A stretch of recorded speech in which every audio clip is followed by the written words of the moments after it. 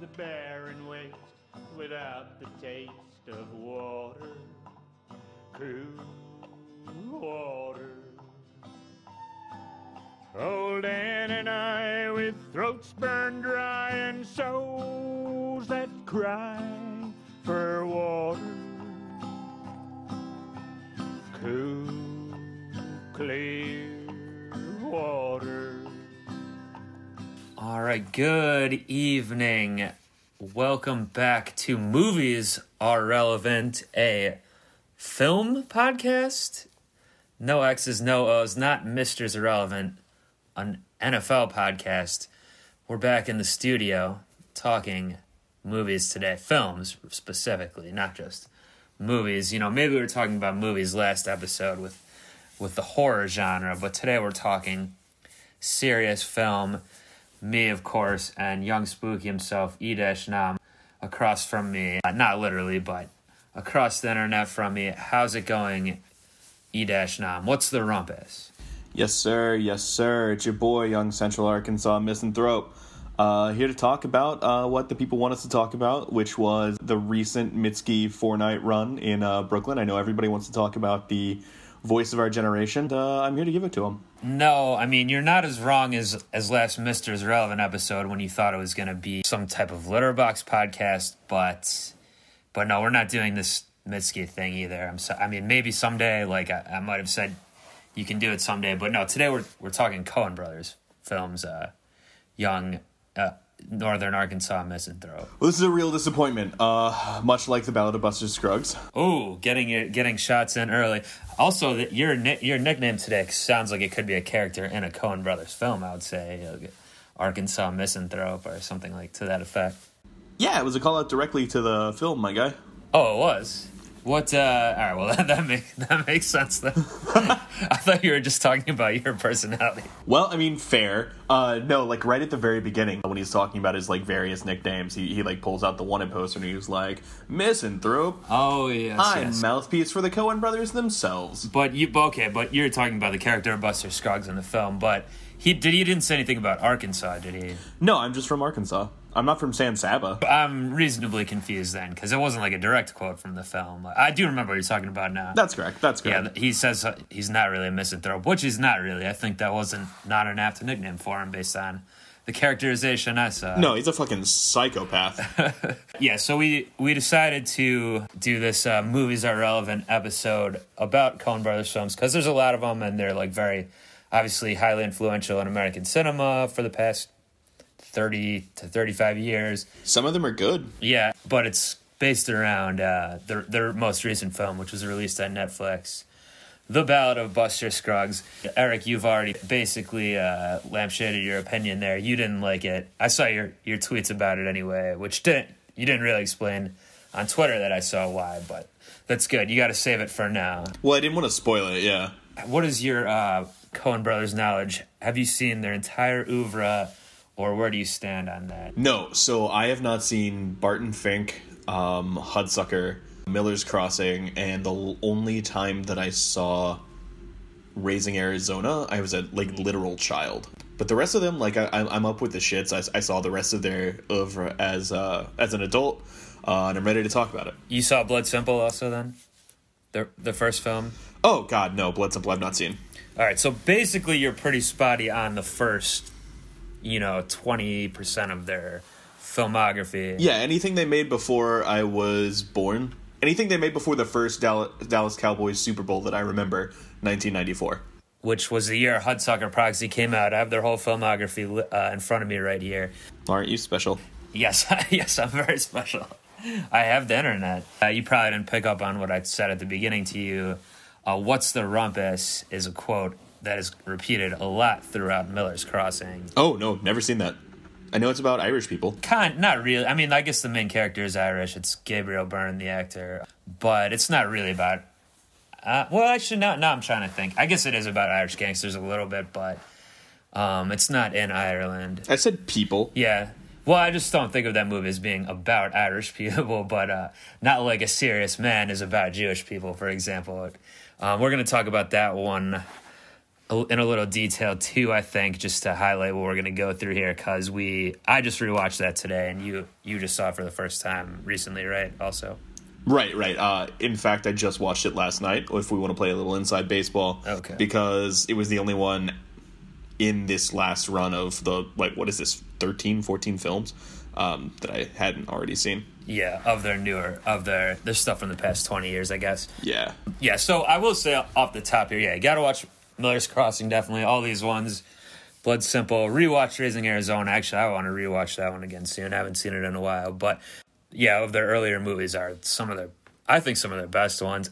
Hudsucker Proxy, not as much. And then they really got on the map with Fargo, I think, which won the best screenplay that year, 1996. I can find out right now. Yeah, if you look that up. But I think that's, even if it didn't, I think that was kind of their biggest mainstream hit to that point. It's one of the more popular films of my lifetime. Yeah, and even since it's released, then it's obviously stayed around. There's a TV show based on it now, an anthology kind of TV show, which I enjoy also, even though I think the Coen Brothers produce it, but they don't really do anything with it creatively, but it's kind of based on the ethos of Fargo. And that film itself, it highlights a lot of what I think, what I like about the Coen Brothers movies and what makes them popular. They kind of create their own world, so sometimes it's more realistic than other times. But Fargo is mostly realistic, except for maybe one or two elements, but the characters are kind of quirky or have little eccentricities, and the way people speak and everything like that, it's not really the way people generally speak in real life. I think that kind of categorizes them off the bat a little bit. What'd you find out about it, though? If IMDb is to be trusted, Frances McDormand deservedly won Best Actress. That's right. Best Original Screenplay, and Best Picture. And then Bill Macy was at least nominated for Best Actor. I can't tell how they're... Oh, did it win Best... It won Best Picture. No, it was... You know what? No, my screen's just too bright. It was nominated for Best Picture. It won Best Screenplay. Okay, I was going to say, I don't remember it. And then Bill Macy and Joel Coen were nominated in their respective categories. Yeah, and Macy's great in that movie. Steve Buscemi, Buscemi comes up in a lot of their films. I don't know, Buscemi, he's in Miller's Crossing too in a smaller role. Obviously, he's in Big Lebowski, everything. He's like one actor that's in a lot of different filmmakers. Like, he's also in like every Adam Sandler movie, I feel like. He has a couple of different guys where he's in like every one of their movies. Yeah. More so than I can think of any other character actor. It's kind of, you realize it's set there with the multiple different people. But that's also the type of kind of character he usually plays, is also fits well within their world, because he's usually like... again, like an eccentric guy or like a squirrely guy or whatever it is, but like it fits well within the characters that have. Yeah, I mean, he uses that face to his great advantage. Also, he's very talented. Yeah, no, he's a great actor. So, yeah, Fargo was in 96 was probably their biggest critical hit at that point and kind of cultural thing. And then Big Lebowski came out in 1998. I feel like at the time I mean, I don't really remember from being 10 years old, but I feel like at the time it wasn't like, it didn't get the love that Fargo got critically or from fans right away or moviegoers right away.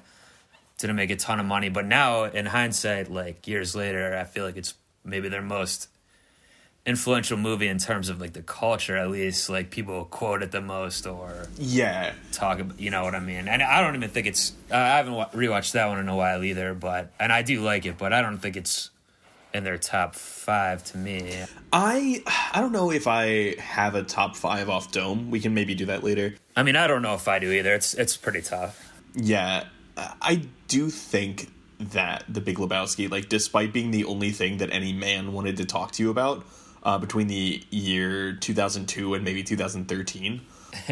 Long span. It is really good. And it is one of their movies with, like, the most heart. Interesting. It is one of their least cynical works, I think. Despite the whole nihilism, nothing matters, etc. Interesting. One of their least cynical, you think? I think so. I think it has like a coherent worldview that isn't just like eventually you are going to die. Well, that's the thing. They do a lot of nihilistic stuff as well, which I kind of like. That depending on how it's pitched, I like nihilism in movies. Again, depending on how it goes. I like it when it's interesting. Yeah, we'll get to A Serious Man in a bit, but I guess isn't like Flea one of the or is it? It's someone from Red Hot Chili Peppers is like plays one of the nihilists in Big Lebowski, right? I think you're right. I don't know this bit of trivia, but yeah.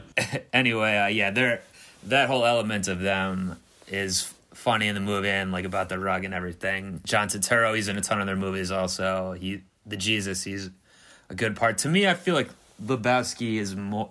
It has a lot of good set pieces and performances, but there's some spots of it where I don't know how good it is start to finish, in my memory at least. Interesting. I do like the scene with the Kenny. It's weird. Kenny Rogers had this song that's like a psychedelic song that's in the movie, if you remember. Barely, yeah. I just dropped in to see what condition my condition is, and it's called, which is funny because like Kenny Rogers is like mostly known for kind of like straight down the line, like the Gambler songs and like straight down the line country songs, but in that one part in Big Lebowski, they play his song from the 60s. It's like a psychedelic song. And look that one up again, people. Listen to that. It's interesting. I woke up this morning with the sun down, shining in. I found my mind in a brown paper bag, but then I tripped on a cloud and fell 8 miles high. I tore my mind on a jagged sky. I just dropped in to see what condition my condition was in.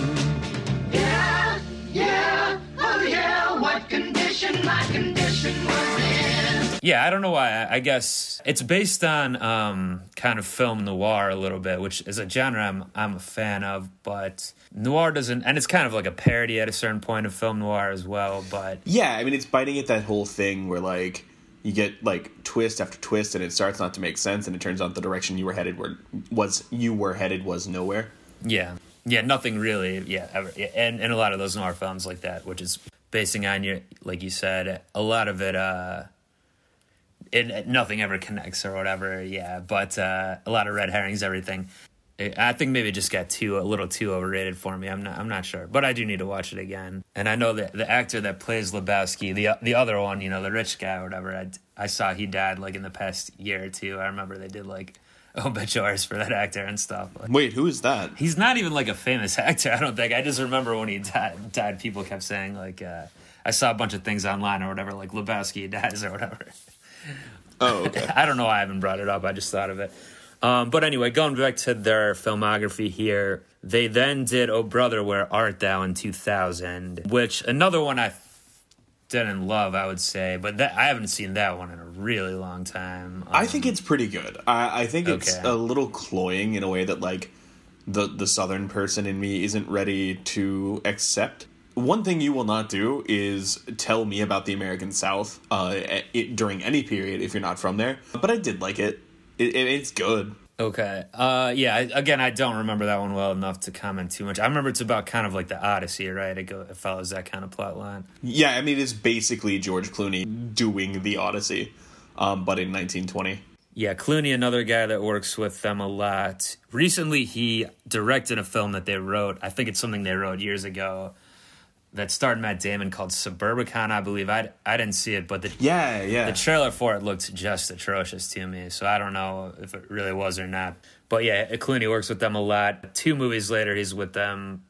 2 and 3 movies, or no, just 2 movies later, yeah. Intolerable Cruelty, 2003. One of their best. Which is like kind of a lightweight comedy. Are you being sarcastic about that? Yeah, I don't remember much about it, but it is not one of the more beloved works of theirs. It's definitely one of the least. I remember when I saw it, I thought it was fine, I guess, though. It's kind of like supposed to be a screwball comedy, I guess. But in between those 2 Clooney ones, The Man Who Wasn't There, which is shot in black and white, starring Billy Bob Thornton. I remember liking this one quite a bit. What's your thought on that one? I don't remember it enough to have like a cogent opinion about it.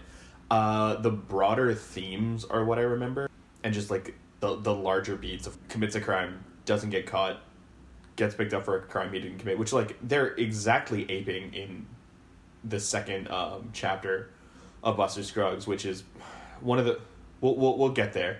But like when it was Billy Bob Thornton, I liked it. Oh, interesting. Like, I remember liking it. And the thing with him is just, like, there's always something interesting going on with the camera that you can grab onto. So, like, even, like, the boring shit, like, I don't know if the dialogue in that movie was exceptional. I don't remember it that well. I just remember feeling good about the camera work. Yeah, I know, and the way it was shot in black and white, too. Good to look at. If I remember right, I think it kind of has a little bit of a similar vibe to Fargo, even more serious, kind of. Yeah, the thing about their in the last 20 years or so is that it all kind of has a similar vibe to Fargo. Well, yeah, I mean, that's kind of what their vibe is in general. I guess it's more of the plot line is more similar than the vibe necessarily in The Man Who Wasn't There. But also that Are you going to say that it's then poetic that Billy Bob Thornton plays a murderer in Fargo the television show, directed by Noah Hawley? Aces. Yeah. Good show. But no, it was two things I was going to say. I didn't think of what your point about that one's... You're talking about the James Franco Buster Scruggs one, right? Yeah. Yeah, I guess that... I didn't think of that, but I think it's because it's so... That one was played very comedically, and this one doesn't have much comedy in it. The Man Who Wasn't There. That's fair. But also it stars Frances McDormand, which is one of the Coen's wives. I don't remember which one, but Joel or Ethan, but I think Joel. But she's obviously in a ton of their movies. I assume that's where they met. She starred in Blood Simple as well, their first film. Also, I just want to backtrack and say a first-rate actress in her own right. Yes, and you did mention that she won, right, for Fargo. She has a very kind of... Speaking of... I don't know what I was going to say, speaking of nothing, but she has a very... Well, I'm trying to think of the right word to describe her kind of acting style, but... I mean, now, she also won the last year, right, for... What's it called now? I think you hadn't seen this movie by the time we did our Oscar podcast last... I still have not seen Three Billboards, but I know what you're talking about. Three Billboards, that's right. It's that she just keeps playing Coen characters in other people's films. Yeah. Well, in this one, in Three Billboards, she's a little over the top with it. Like, I think some of her performances in more recent movies, she's like really leaning into what she does. Yeah, of all people to get typecast, someone with that level of talent, it kind of annoys me. But go on. Sorry. But in some of these older movies, these Coen ones, I think it works a little better and more natural. She has kind of that attitude, like she can be very serious, like sardonic at the same time. She plays someone well that you think is capable, I guess is what I'm trying to say. Like you buy it completely usually with her performances. Yeah, there's like a kinetic aspect to what she does with a character. Like at any moment, like they will burst and like do something nuts, but they never do. Yeah. Oh, and I'm just looking at the cast list for The Man Who Wasn't There right now. And it's crazy. I mean, I don't even remember Scarlett Johansson being in this. Yeah, holy shit, Mariah Carey was in this? Mariah Carey? Wait, what? All right, I was just making sure you were paying attention. Oh, you're right. I did have the cast list for Glitter up right now. Duh. No, Man Who Wasn't There. I don't remember Scarlett Johansson being in it. I guess she wasn't probably when I saw this, she wasn't as well known. Or very old. Yeah, no, she couldn't have been that old, I guess, yeah. This was probably still during her Woody Allen phase, I would imagine. I think it would be before that even, by 2001, maybe so. Yeah, Richard Jenkins is in it. I don't remember him being in it either, but also he's got more on my radar since I saw this. Probably he wasn't as beloved as an actor back then, but the late great James Gandolfini's in it. I mean, he's one of the main characters. Oh, king. And also late great John Polito, who's in a ton of Coen Brothers movies. Do you know who that is? Wait, no. Who's John Polito?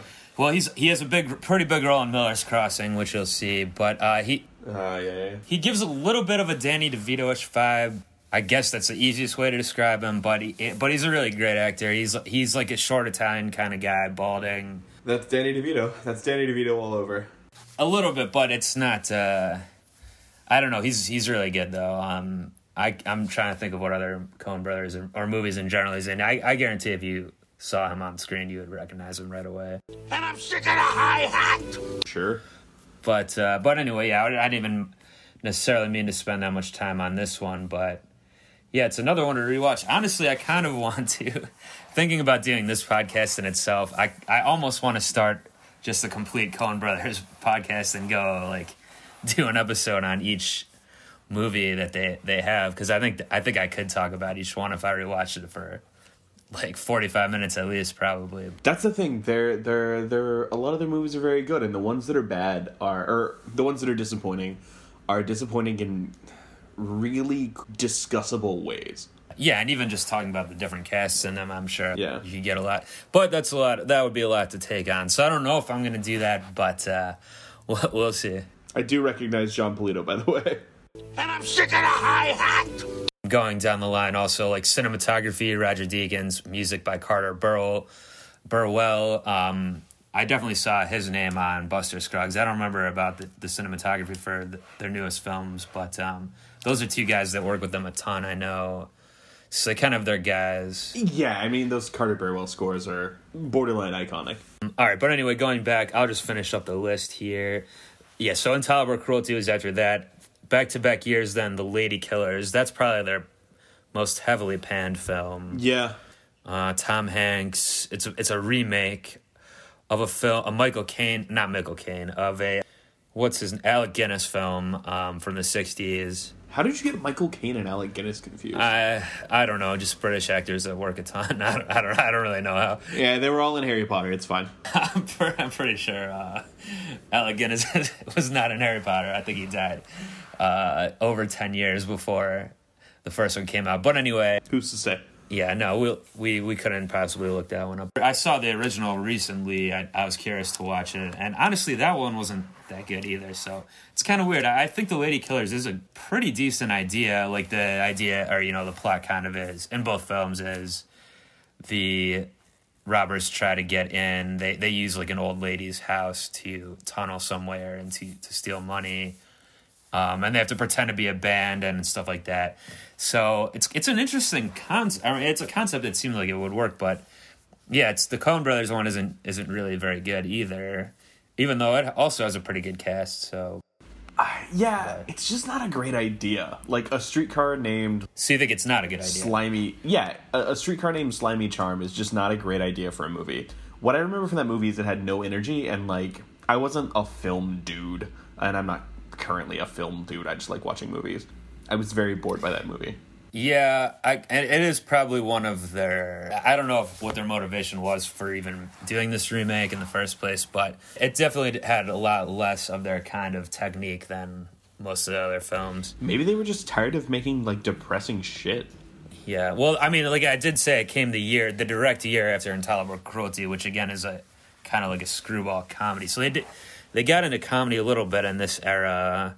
Honestly, Man Who Wasn't There is kind of sandwiched in between more comedic. I still have, Big Lebowski and Oh Brother are... Okay, but Oh Brother, Where Art Thou is depressing. It is, okay. In the same way that the Odyssey is depressing when you think about like how long the time in the real world is between these chapters. Again, going back to Oh Brother, Where Art Thou, I just don't remember that one well enough. Yeah, I mean, it's like his family has moved on without him while he was in prison, and then like they flood the town where he was trying to go get the... I forget what it was, but the MacGuffin for the film. Pocket Watch? I don't remember. I don't care. Go on. I feel like the most influential thing from that movie is that song, whatever, the Blind Boys of Alabama or whatever in real life sings it. The I'm a Man of Constant Sorrow song. I feel like that's what... Yeah, I know what you're talking about. I'm from the American South. Yeah, oh, yeah, you mentioned it a couple times, yeah. It was extremely popular for like 6 years, and I resented the song and the film and the Coen Brothers for a while after. Because I don't like it. I don't think it's very good. Country music is judged on its own standard, but I didn't like it. I don't even know if that's country. I mean, I think it's kind of more... What would it be considered? Not blues, I guess, or...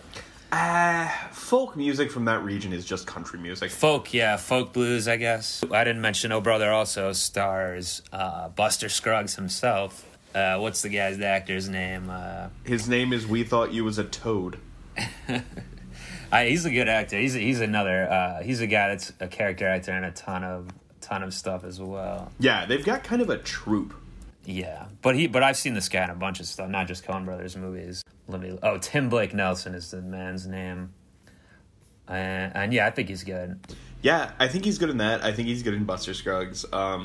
He is not my problem with that film. Okay, we're getting to it. We're pushing on to it. I'm going through the list here. So after Lady Killers, they had a 3-year break, which, Yeah, that maybe they're back in the lab kind of rethinking things. They released No Country for Old Men in 2007. I think that one did win Best Picture, right? If I recall. Yes, because no Paul Thomas Anderson movie has ever won Best Picture, and that was the contender. Did it go up against... Yeah, it went up against There Will Be Blood. Shout out to my BoJack Horseman heads, but go on. Yeah, both good films, that and There Will Be Blood. And I guess if you're bringing up P.T. Anderson, he is said in the same breath sometimes as the Coen Brothers. It's kind of like super... His films in the past 20 years or whatever have been at the top of critical acclaim sort of thing. First of all, Paul Thomas Anderson is our best working director. He's been less prolific. Yeah, much less. He's a more like an every 3-4 years guy, but he never misses. Well... Unless like you didn't like Inherent Vice, and I can't do anything for you about that. I didn't really like that one, but that one has... if we're talking that for a real quick aside... That one went too far up its ass with the noir element, I would say. Like, it was based on a Thomas Pynchon novel, though, my guy. Yeah, well, I don't, listen, I'm a film guy, not a novel reader, all right? Yeah, I understand. It was difficult to follow in a way that it was ostentatious and obnoxious. A little bit. I do remember liking My Man from Hail Caesar, which is coming up on the filmography toward the end. What's his name there? Ralph Fiennes? No. I don't think he was in Inherent Vice, was no. he? I'm talking about... Benicio del Toro? Kind of the antagonist to Joaquin Phoenix in that movie. Ethan Hawke? The cop. What's it? God damn it. I'm blanking so hard right now. Is that not Ethan Hawke?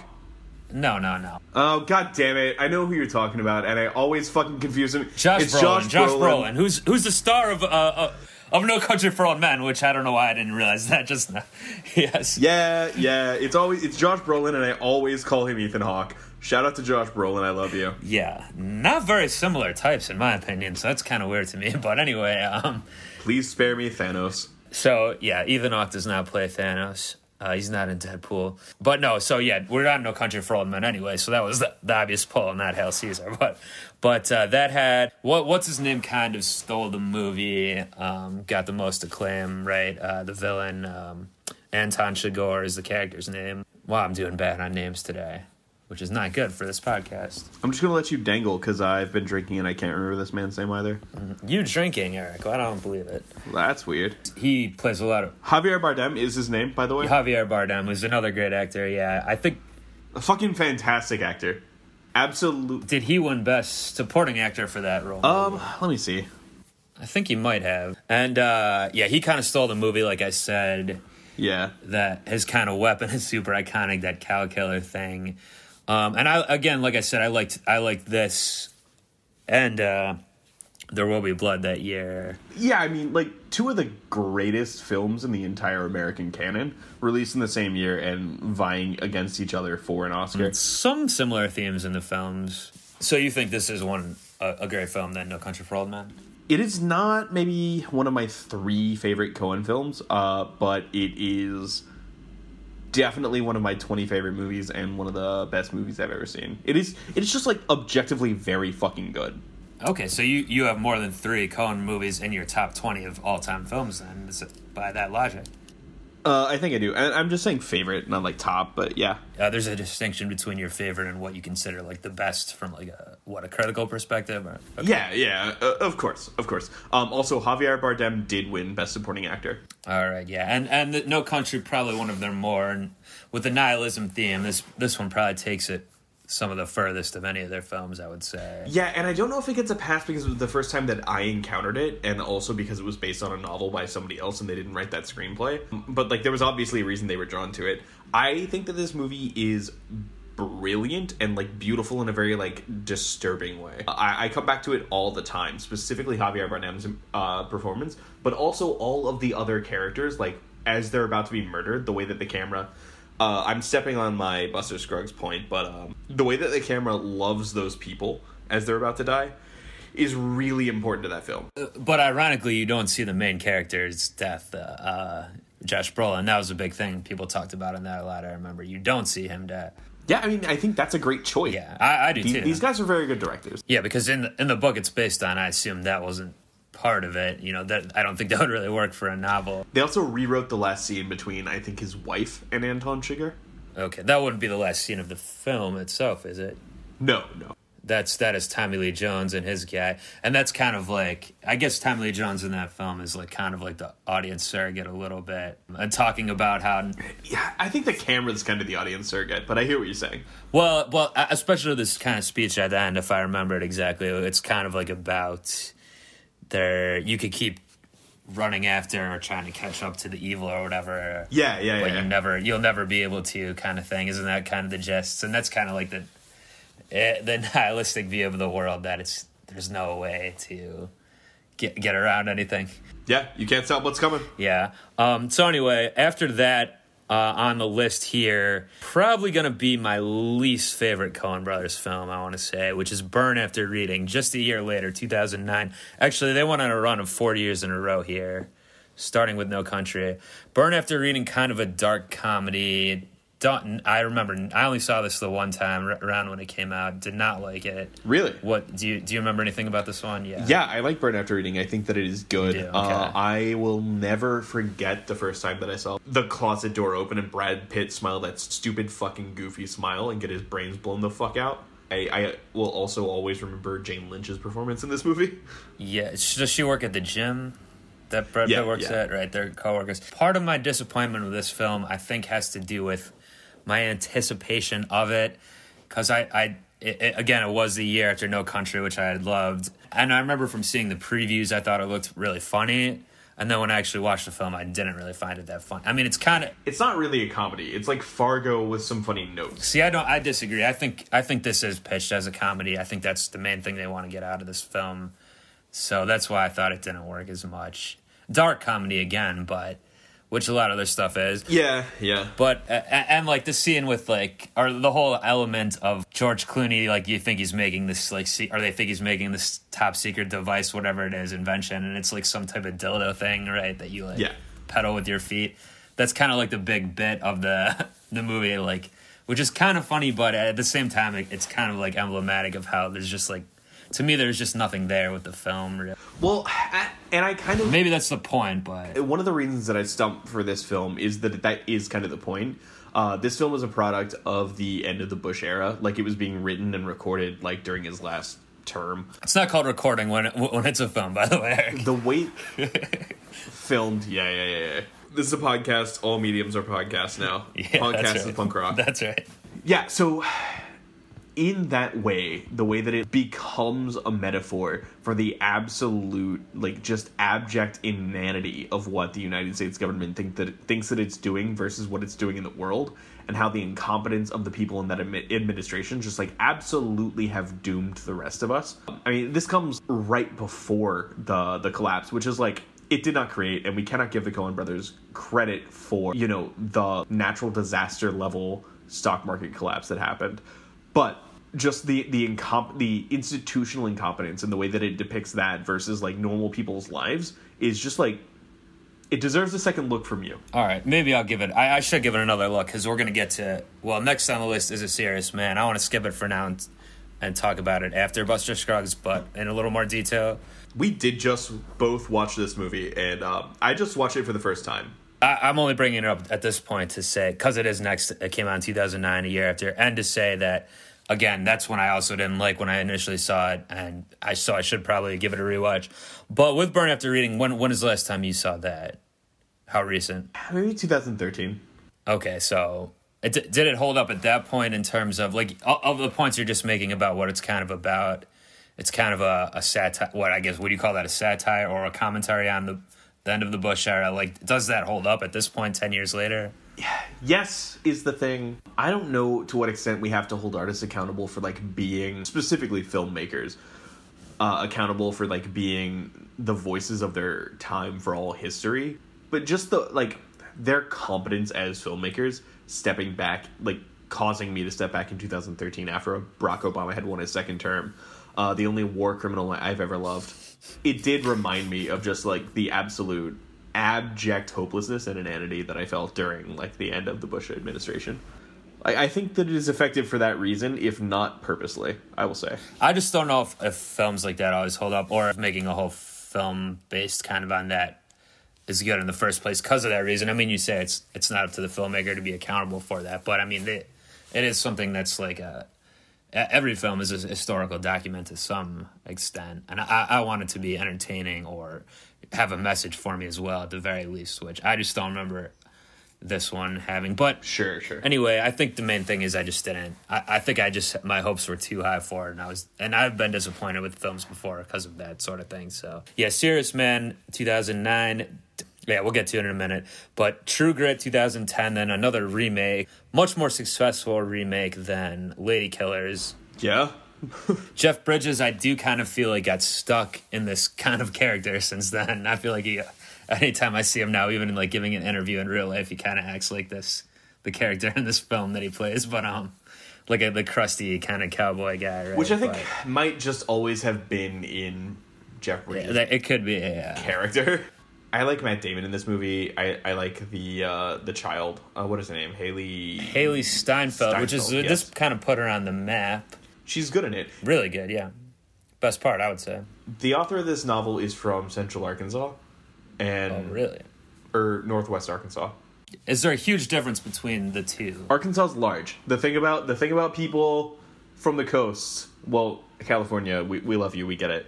The thing about people from the coast, from the East Coast, is that like all other states are much larger than you think they are. I guess I didn't really mean like I know that there's a north.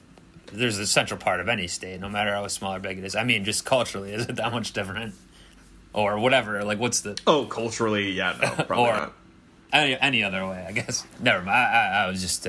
Well, at the time when it took 2 days by wagon instead of 2 hours by car. Yes? Did True Grit take place in Arkansas? I don't remember that. Yes, either. so Haley Steinfeld's character is from Yell County near Fort Smith, home of the famous hanging judge. Famous in... Southern lore, anyway. Okay. Just a real piece of shit who would hang absolutely anybody. Who actually, that character doesn't make his presence known. I don't know what I'm trying to say. In Buster Scruggs, but we do have that like judge in the second one of those chapters who's like, oh, good enough, hang him. Yeah, but she's from Fort Smith, and the majority of the movie and novel are spent in Oklahoma. Okay, yeah. This is a Western, obviously. I believe John Wayne played the original character. That's correct. But in general, the Coens really love their Westerns, I would say. Obviously, Buster Scruggs is all about that. And I think part of the reason is also because, well, there's two reasons I think that the Coens work in Westerns a lot. One is the violence issue, like that period of time, it's more believable that people are going to be shooting off guns, everything. There's going to be yeah. sudden kind of bursts of violence. The other one is the way they talk. Like I kind of mentioned before that their characters often speak a certain way that's not exactly realistic, but it's still fun, kind of. And it works a little better in certain period settings, I think. Yeah, they love a period piece because I believe that they have correctly identified that the dialogue that they like to write does not work in modern parlance. Like, it just doesn't work with the slang that we've been using for the last 30 years, and they need to write movies from 1980 backward. Yeah, and actually, looking onwards, every movie they've done has been a period piece since Burn After Reading, which was modern time, right? 2000s. Yeah. I feel like I'm right about that. People don't talk the way that they write dialogue. No, I think you are, yeah. But people, like, we have no way of knowing, first of all. And second, it's like a very, like, theater kid thing to set these things in the past because, like, they know that the dialogue that they write sounds great the way that they write it because they're obviously brilliant. Yeah, they're very smart writing, yeah. And they know when to set their fucking movies, yeah. And like you said we wouldn't know if they talk that way or not. I don't think that really even matters. Like, it's just, like, it's about what you believe when you, like, sit down to watch a film. Like, if you'll go on the journey or not, right? Yeah, absolutely. So then, 2013, Inside Llewyn Davis, which takes place in the early 60s, I believe, right? Kind of the folk Greenwich Village setting. Right before Bob Dylan, became famous. Yeah, kind of pre-Dylan Beatles, yeah. Yes, this is one of my 10 favorite movies of all time. Really? Okay. So this one, I remember liking it. I didn't put it up there with my favorites from the Coens. It did kind of introduce me to Oscar Isaac, I think, who's a great actor. Now he's in everything, but... Same. At the time when this came out, I didn't really know who he was. I think this is his biggest role to date. at the time. Well, he did Ex Machina, and now he's been in a bit. Oh, to date, at the time. I see what you're saying. No, I'm sorry. I mean, at the time, it was his biggest. Yeah. So, but anyway, I like the music in this a lot. It's probably some of the best music they've have in a film. Yeah, including Please, Mr. Kennedy. That one's good. Yeah, Justin Timberlake and Adam Driver, who's in everything now too. He's an early role for him. Yeah, Outer Space. Yeah, that's probably my favorite scene in the movie, I would say, from my recollection at least. Really? I think because the comedy bits. Yeah, and the comedy is like, who wrote this or whatever. It's like Justin Timberlake's like, oh, I did or whatever. And then doesn't he also not like take the or he offers him like a piece of it, but he just wants the money now or something. Yeah. Very tragically, he overestimates his own like ability to make it as an artist. Sorry, you can hear my cat in the background. Apropos, we're talking about Inside Llewyn Davis. Yeah. Oh, the cat, right? Yeah, escapes or whatever, or gets lost. Yeah. He doesn't take the money because that like he believes in himself as a solo artist. Poetically, and like other podcasts have mentioned this. Like I'm not the first person to do this. Other like articles or whatever.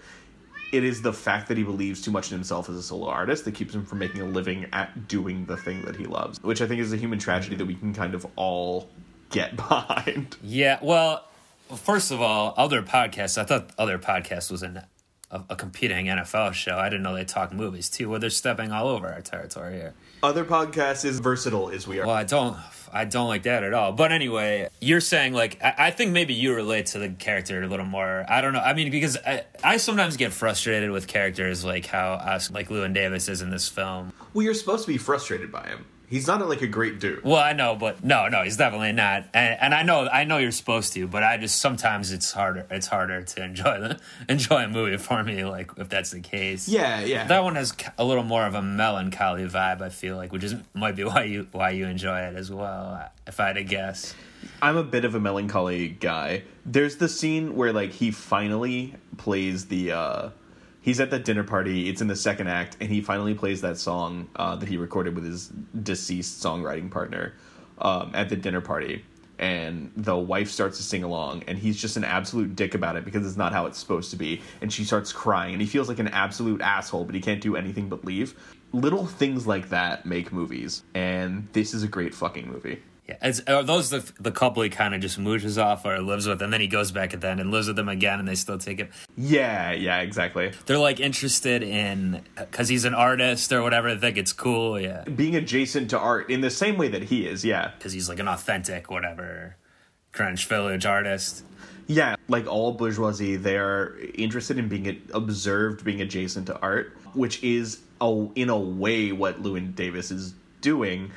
He's just living a more authentic artist struggle while doing that. Yeah. I think he really is like a character that believes he is like an artist, even whether he's ever gets success or he's actually talented or not. Yeah, absolutely. It's one of my favorite movies of all time. I really love this movie. Yeah, I don't know. I mean, it's a repeating phrase, like I should rewatch it, but I should rewatch all of them. I should do a Coen Brothers cast on each film, I think. The Coen Zoan, maybe? Is that a good name? I don't know. Might be a little too close to Don't Mess with the Zohan. Don't Mess with the Coens. Also one of my 10 favorite films of all time. Oh boy. Well, let's move on. So then up is Hail Caesar, 2016. I feel like this movie kind of got ignored by critics or wasn't liked that much. And I didn't see it right away when it came out. Maybe I saw it, like, I probably saw it last year, like in 2017. It came out in 16. Probably a year after it came out.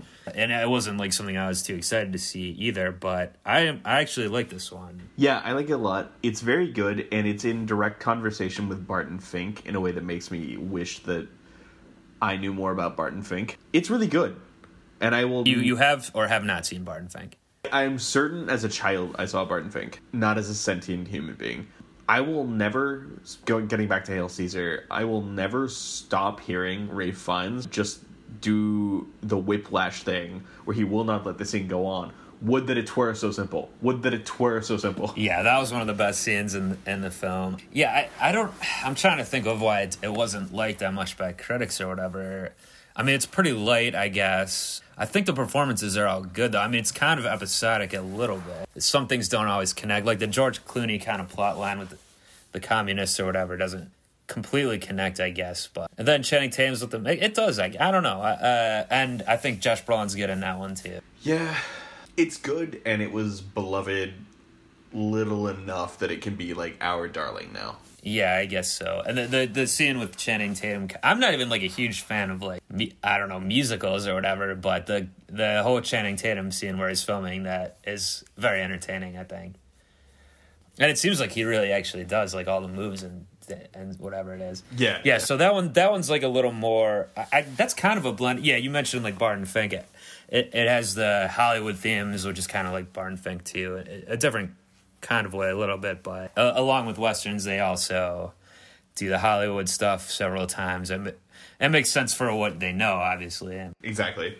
I feel like it's a bit in conversation with Burn After Reading 2, where it's like the absolute inanity of the project, and of the broader scope, like MacGuffin situation with the communists and like the government and everything, that ruins the lives of the people involved. And this is where it was the last film before Buster Scruggs. This is where we run into the issue that I have with Buster Scruggs. So if you're ready to talk about that, I would like you to praise it, because I've seen it twice. I'm going to tee off on it for a little bit, and then I'm going to back that up. Walk that back, excuse me. And I'm sick of the hi-hat! Okay, Polito's sick of the hi-hat, but I hope you're not sick of me and Yung Arkansas Misanthrope talking about the Coen Bros, because we got part 2 of this Movies Are Relevant podcast coming up. Should be released shortly. Hope you enjoyed this one, though, going over their broad filmography, and a nice little tease at the end there from Yung Misanthrope Eric there about his feelings on the Ballad of Buster Scruggs. In part 2, we get all into the debate about it. I liked it a little more than he did. We do a little Siskel Ebert type back and forth, and we also do a little deep dive into the Coens' 2009 film A Serious Man, which Eric just watched for the first time and I just rewatched. So we talk a lot about that one as well. Please do join us back for that one next time. Do stay subscribed or get subscribed to Brooklyn Rebound Network for Movies Are Relevant episodes, our normal Misters Are Relevant NFL-based episodes, and all the other stuff on the feed here. So we'll bid you adieu for now, and then just drop back in to see what our condition is in for part 2 of this Coen Brothers retrospective. Peace. Yeah, oh yeah, what condition my condition was in.